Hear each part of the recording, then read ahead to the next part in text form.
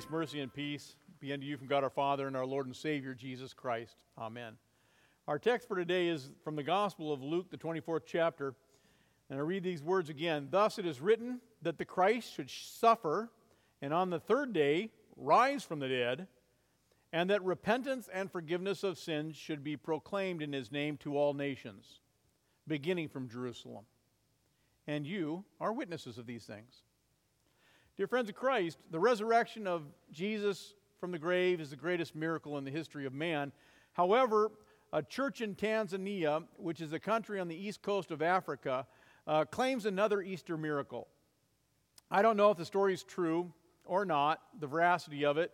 It was on the internet. But in Tanzania, they do have a miracle. Now, Tanzania is home to all kinds of animals. The giraffes and the elephants and the hippos and the gazelles and the lions. Well, on Easter, 800 Ibuga Christians were worshiping outdoors. Now, in Africa, if you go over there, they worship for 3 hours. They will walk 1 hour to church, and they'll worship for 3 hours.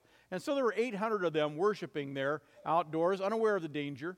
But in the village, they were just outside of town. In the village, a lioness was prowling, and she was ferocious. She was deranged. Normally, lions only kill if they're hungry, but this lion was out of sorts, and she killed a goat, she killed a cow, 3 goats, a woman, and her child. And the village, making a bunch of noise, caused the lion to run out of the village and ran straight toward the people that were worshiping. And when the people were unaware and didn't even notice the lion until the lion was just a few yards away. And she did not charge. She stood there and just growled at them. The preacher shouted to all the terrified worshipers and said, "Folks, do not be afraid. The God who saved Daniel from the lion's den is here. Christ is risen from the dead. Easter is here." And then he pointed to that lioness and said, "You lion, in the name of the risen Christ, I rebuke you." And out of the clear sky came a lightning bolt that struck the predator dead.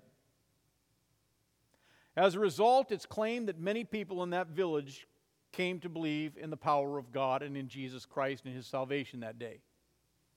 Even the police officer who carried away the carcass of the dead lion said, "The God of these people is a God of miracles." Now, I don't know if this is a story of legend or fact, if it's true or not, but I do know the story of another miracle that took place on Easter, a far greater miracle that took place 2,000 years ago, and it's the greatest miracle in the history of the world. Jesus Christ rose from the grave, and yet, to be honest, most people are more impressed with the miracle in Tanzania.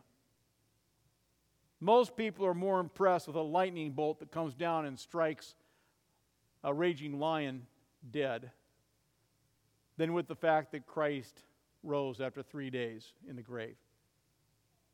The Tanzanian miracle brought peace to 800 people.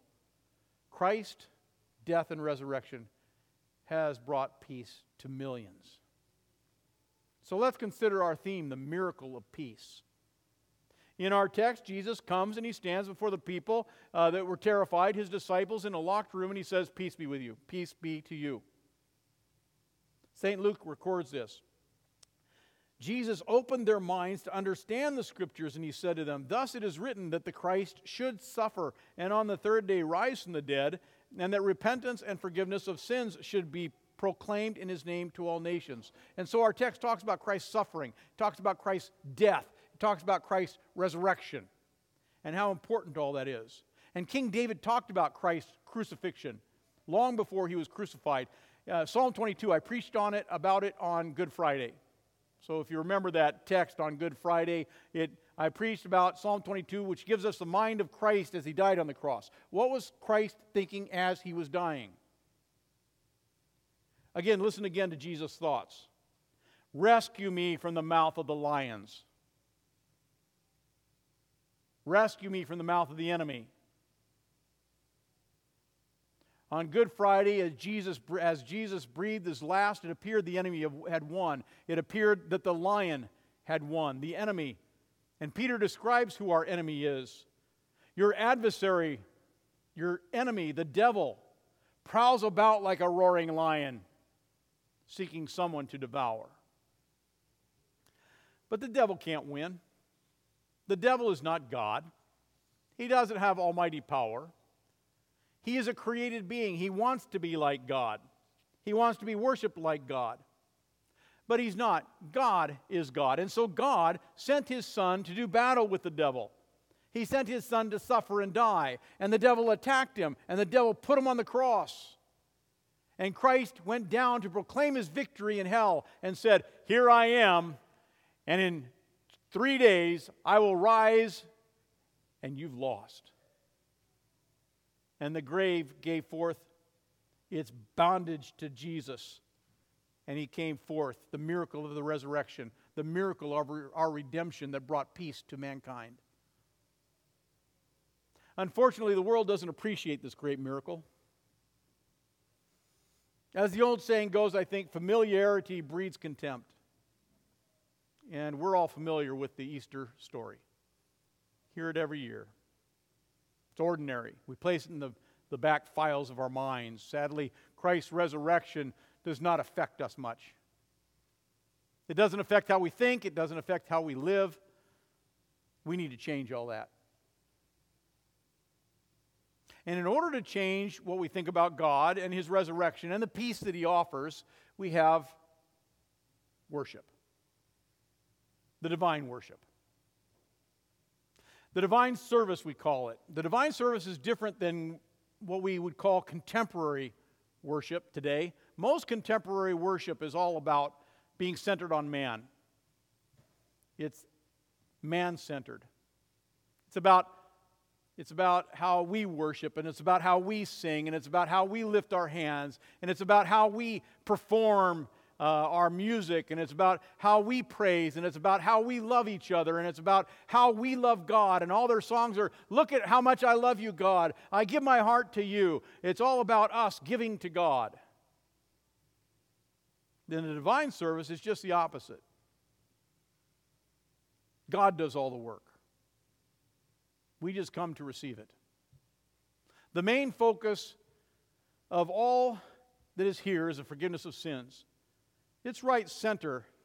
It's in the middle of our sanctuary for a reason of its importance. And not only is it up front, it's up center in the back. 2 baptismal fonts, you have to literally walk around them, because it is here that Christ gives you his water, and he washes your sins away, and he gives you life, and he makes you his child, and he adopts you into his family, and he gives you an inheritance.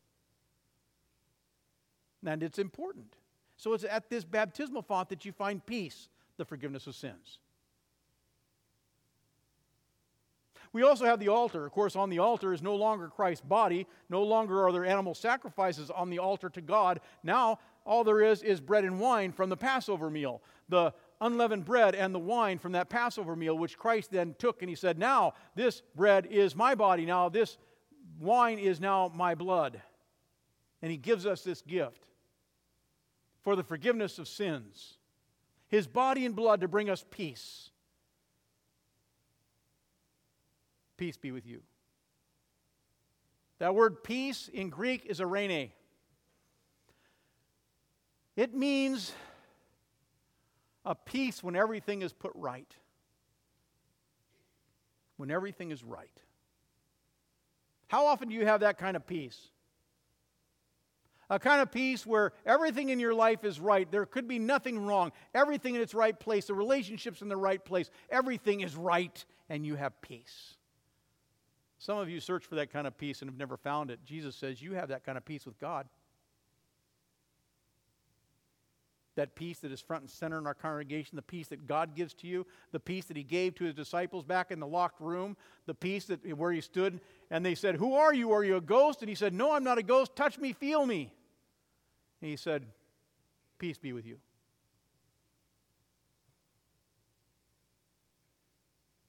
I want you to understand, what Jesus is doing when he says those words, peace be with you, is he's not just saying this so that people will feel better about themselves. It's not just a greeting. He is literally delivering peace to their hearts. He's literally placing rest to their souls. Your sins are forgiven. You're in a perfect relationship with your Heavenly Father. Everything is good. Everything has been paid for. Everything is right. And I give you this eternal peace that I accomplished by my suffering, by my dying, by my rising again, and defeating this enemy, this lion who roars to destroy you. And that's why I absolve you of your sins. Do you know what happened that night in that locked room where the disciples were terrified and Jesus appeared before them in the midst of nowhere? They were having a divine service. Jesus came to serve them. Jesus came to give to them. I give you peace. I forgive your sins. You have life in my name. But Jesus gave them more. He said to them, so why are you troubled? Why do doubts arise in your hearts? And maybe you're saying the same thing. I don't feel peaceful. I don't feel like I have that peace. My life isn't at peace. Everything isn't right. Matter of fact, I'm not sure everything has been right in my entire life. How can I have peace from God? Why are you troubled? Why do doubts arise in your hearts, Jesus says. See my hands, see my feet. Do you not believe that I have risen from the grave?